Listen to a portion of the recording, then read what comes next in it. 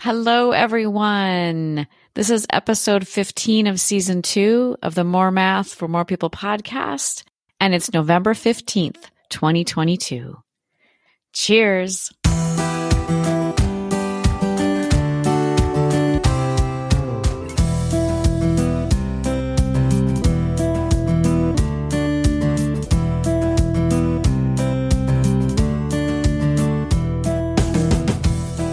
Hello, everyone. I'm Misty. And I'm Joel.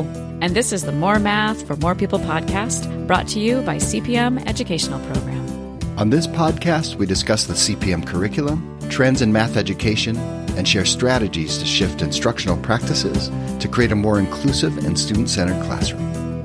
We also highlight upcoming CPM professional learning opportunities and have conversations with math educators about how they do what they do. And we always try to have a little bit of fun and laughter as well. Indeed we do. So come and find out what shenanigans we're up to on this episode. Boom. All right, Joel, I am ready to know what today is. Today is National Spicy Hermit Cookie Day. Yep. You heard me. National Spicy Hermit That's right. Cookie. Is it Spicy Hermit Cookie or is it Spicy Hermit Cookie? It's a spicy hermit cookie. Oh, so there are other kinds of hermit cookies other than spicy ones. Well, there could be non-spicy hermit cookies. Full disclosure, I'm not that familiar with the hermit cookies. So I'm not sure. I have no idea what a hermit cookie is. I'm really wondering why it's called a hermit cookie. And somehow in my brain, it's conflating it with a hobo cookie, but I don't think that's a thing. But no. Anyway, hermit cookies. What are hermit cookies? Well, in my research, hermit cookies are cookies that are made with exotic spices. So like cinnamon, cardamom, cloves, maybe raisins. So wait. Okay, then calling it a spicy hermit cookie seems redundant. Well, those are spices. Right, that's what I'm saying. But you just said a hermit cookie is made with spices. That's true. So I did say that. It doesn't make, I don't. So in 1880, the hermit cookie's born. was created was or born. more made, perhaps not born, yes, but okay. Yes. In 1936, they started adjusting the recipe, making modifications. Wow, they made them all the same for like 50 years. It's crazy. Mm-hmm. Okay. And so then by the 1990s, though, that's when the National Day celebration came in for the spicy hermit cookie. Hermit cookie. It started as hermit cookie. Then they decided they needed to classify it. I see. So there are possibly other kinds of hermit cookies that are not made with spices, so we would not consider them to be spicy. And also, it's not spicy like at least the way I would usually use spicy. Right. It's more like I would say they are spiced. Yeah. Hermit cookies, which is interesting, right? Yeah. Okay. So in 1990, at least, they decided to differentiate that there are other kinds of hermit cookies. I believe so. But I still like. Okay, but otherwise, what is it? It's just like, what kind of cookie is it? Well, it got its name because of how long it can be stored. So they were thinking that these simple ingredients could last such a long time that a hermit living in a forest, would use these kind of ingredients and store them for a long time. Yes. Okay, wait. So what are the ingredients? Are they different than other cookies? Well, there's ginger, molasses. They added the raisins. Does it aren't they just normal like cookies made from flour and butter and sugar? That's a good question that I don't have the answer to. All right. You bake them. Oh my gosh. Well, yeah, that makes sense. All right. Well, if you want to become a hermit, then you should make these cookies. Or just enjoy a cookie. Or so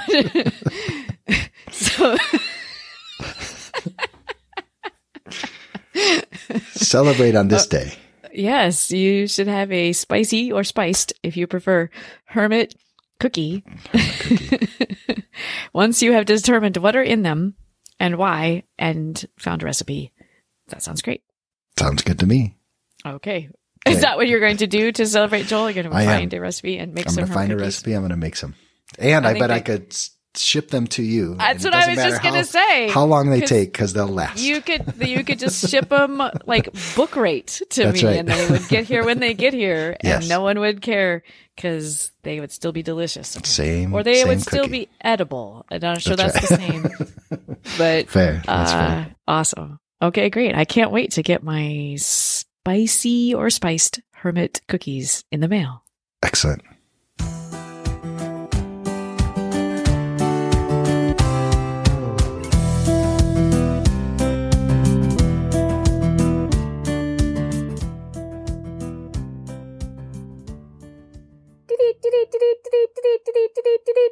All right, I have an important announcement for you today.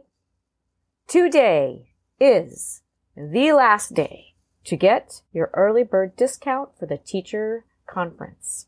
That's right. You need to register by the end of the day today if you want to save $75 off the main conference and $75 off a pre-conference. After today, you'll have to pay the regular price. The registration is open until January 13th of 2023, but you want to get your registration in today because you want to save money. And who doesn't want to save money? Everyone wants to save money. So you should get in right now. It's today. It's the last day. It's the early bird discount. Do it. End of announcement.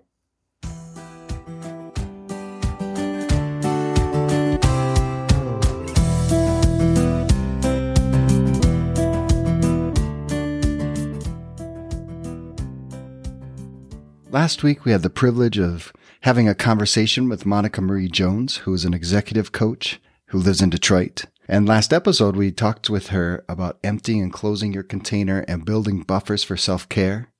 We're going to continue that conversation now in part 2. And if you did miss part 1, we invite you to go back and listen to episode 214. Enjoy. So other than thinking about containers and buffers, what are some other ways that teachers and adults, but particularly, teachers, since that's our audience, can kind of take care of themselves and be able to be, it's sort of like by cutting back, we can sometimes be more, right? Or like there's this, how can we do that?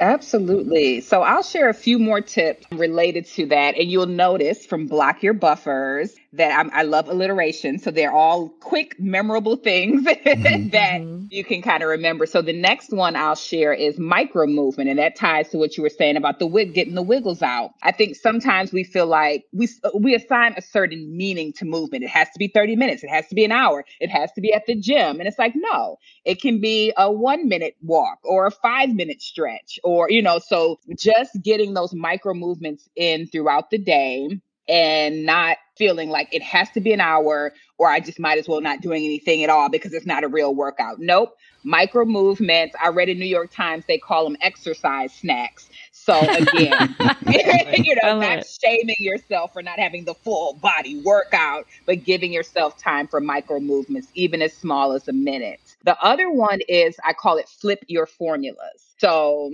this really came up during the pandemic when people were like trying to still stick to this 8 to 5 schedule, a break every 2 hours. And it's like, that may not work if you are, trying to lead classes, but maybe your children are also at home and maybe, so instead of always trying to fit into the mold of the way things and time have always been done, tuning into yourself and finding what works best for you. Maybe your peak brain hours are from 10 p.m. to midnight, right? Or from 5 a.m. to 7 a.m. So do what works for you in the way you know best. During the pandemic, I had people flip their formula by instead of saying, work for 2 hours and take a 15-minute break, I said, maybe you need to work for a super focused 15 minutes and take a 2-hour break. Because I saw people trying to force themselves to focus and be on task, but anxiety or whatever was not allowing them to. So in the 2 hours, they only got about 15 minutes of good work done anyway. So what if you flipped that formula, had the focused 15, 20 minutes, gave yourself the break you need, and then, jump back in. And so instead of trying to hold ourselves to, or fit into molds that no longer fit, in what ways can you reimagine time to make it work for you and, again, your basic self-care needs? Right. I'm trying to think of how Like it would be so great if we had that kind of flexibility and whatnot with schools and with kids, right? Like it's always, that's so hard. I go into schools a lot and I see kids and adults, but primarily, young people trying to do these things in this structure in this place where I'm like, this is hard for me to just sit for 50 minutes, go to another place, sit for 50 minutes, don't talk to anyone, right? I wish that we had some ways to make some of those things more flexible and more human. Yeah. And that was, the whole focus of my talk in San Francisco was called Prioritizing the Wellness of the Whole Adult. Right. Because we talk about the whole child and wrap around. And so it's like, well, what does it look like for the whole adult? Because you bring your whole self to work, so what are some things we can do to make sure we don't just focus on the academics and structure? And I know sometimes there are tight things we just have to adhere to, but where can we find the flexibility within that? Like you said, the being quiet part, what does that mean for people who learn by verbal processing, right? So maybe the learning occurs where we're able to work in small groups or pairs and talk through the answer or our process to solving the problem. And we can still get to the same outcomes we want to see for learning. So I know it's hard when we have set curriculums, but it's like, where can we find the flexibility within that? With our curriculum, that is one of the pieces is the students are working in study teams, right? And then helping them figure out how to work constructively in a team and how to explain what I'm talking about, how to ask other people questions, how to, it's because people don't just know how to work in a team. It's pretty amazing. We're very social creatures, but we just don't know how to do it. So that is a big piece of the CPM curriculum, is giving kids those time to talk about their ideas, because we do figure things out by, even if we're not a totally verbal processor, because I'm not a particularly verbal processor, but I can think through things, and then talking about it allows me to edit it and kind of improve it as I'm talking about it. Yeah. And speaking of working in teams, there's a training I used to do called cooperative learning. And it changed the game for me, because I remember in school always like being the one either to do all the work or none of the work. And then I used to be like, I don't like group work. But with the cooperative learning training, we talk about interdependent roles. So everyone has a role. And if everyone doesn't do their part, you cannot do the outcome. So it's kind of like tennis. You can't play tennis by yourself, right? Everyone has an interdependent role to get to the shared goal. So just that intentionality in the teams where it's like, there's no way one person can do all the work and there's no way one person could do nothing and they still be successful. They have to do their part that creates the goal or gets them to the goal. Absolutely. So I want to give you a chance to do some shameless promotion. I know when I was looking at your website last year or so, this time when we were looking at having you for the keynote, that you have a lot of different resources there. You have a lot of different things in it. Can you talk about some of those so that, people want to go to, I'm pretty sure it's MonicaMarieJones.com, right? It is. Yes. And what kinds of things might they find there because I know I'm still on one of your listservs. So talk about some of those things. Oh, absolutely. So I'll highlight 3 in particular. One is an ebook/workbook, completely free. It's called 8 Coping Strategies for Challenging Times. So I kind of pulled out some of the things I shared today, like some of those easily accessible self-care strategies, because I feel like self-care has gotten very trendy, sometimes super expensive, and I want to make it accessible. And for those who have busy schedules, something you can just grab and do in a minute or 5. And so in that, we talk about grief and loss and taking care of yourself and just some strategies to work through there. So that's a free download. And you can just click on resources on my website. The other free download I have is called Master Your Mindset and Connect with Your Soul. And that is 31 days of journal prompts. And you can either get an email every day for 31 days, or you can download the entire workbook if you want to work at your own pace. And I give you a quick inspirational blurb, an affirmation, and then some sort of powerful coaching questions just to give you some time to reconnect with yourself, do some self-reflection. And for those who have gone through the whole 31 days, they always write me, oh my gosh, I had these breakthroughs, or it was so good, or I need more. So just 5 minutes in the morning or the evening, whenever you sit down with it, just to connect with yourself. And the final resource is my Mastery and Manifestation Monday newsletter. So every Monday I write a message, and it's a quick inspirational message. And then I'll give like 3 strategies you can easily access to take care of yourself or connect with community or work through challenges personally or professionally. And, I send that out to my newsletter and post it on social media just so people can have something to think about, reflect on, and kind of work throughout the week. Awesome. I know I've also enjoyed your blogs. So reading those and connecting with those is really great too. Oh my gosh. Well, Monica, what else do you want to tell us about? This is your time to have an open stage.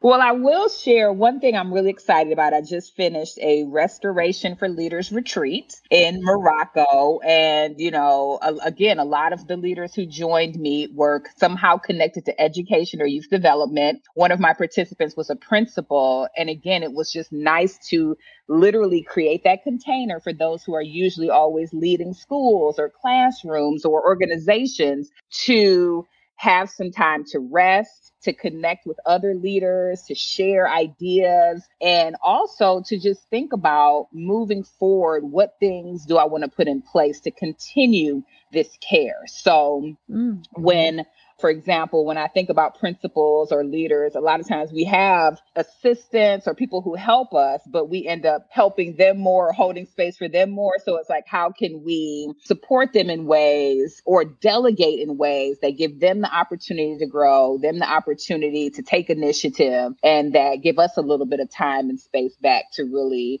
not always have to be the one to figure things out and to solve all the problems. So I'm going to continue different levels of retreats, again, that make it accessible. Everyone can't leave the country for a week, right? So I do things like in the community in Detroit for a very nominal fee where they can come to a historic bed and breakfast. It's called Coaching at the Cochrane. I do online events. This week I'm doing a kind of like a paint party, but it's called vision canvassing. So it's like creating a vision board with paint and collage method. And I'm doing that virtually so people from around the country can come together, create art, but also use it as a way to set intentions and set goals and connect with others. So I just love to create these experiences at every level of accessibility so that adult leaders, educators, whoever can just have that space for them. And people always talk about how they leave energized with more energy to show up for the young people, to show up for the other adults who they lead or support. That brings me joy to be able to create those things. Yes. Well, that's fabulous. That's so fabulous. That's a lot of really great ideas. I might go look at some of those virtual ones. Yeah. Absolutely. Well, thank you so much for coming on the podcast. Yes, thank you. And bringing your delightful energy and tips for us to take care of ourselves. I really like that it's such a centering and important piece, and that it needs to be a priority, right? If it's not a priority, you're really doing a disservice, not just to yourself, but really to everything else you're trying to do. Yep. Well, thank you so much for having me. I love sharing this. So like you said, Joel, go to my blog. Everything I talked about is somehow written or captured somewhere. So go access it. I love it. I've seen it. Yeah. And we'll be sure to have, we'll have a link to your website in the podcast description for this episode. People can go and check it out. Thank you so much. Thank you.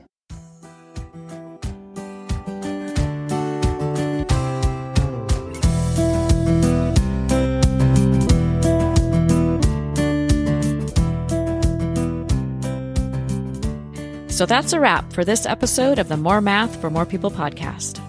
For more information and to stay connected, you can find CPM on both Twitter and Facebook.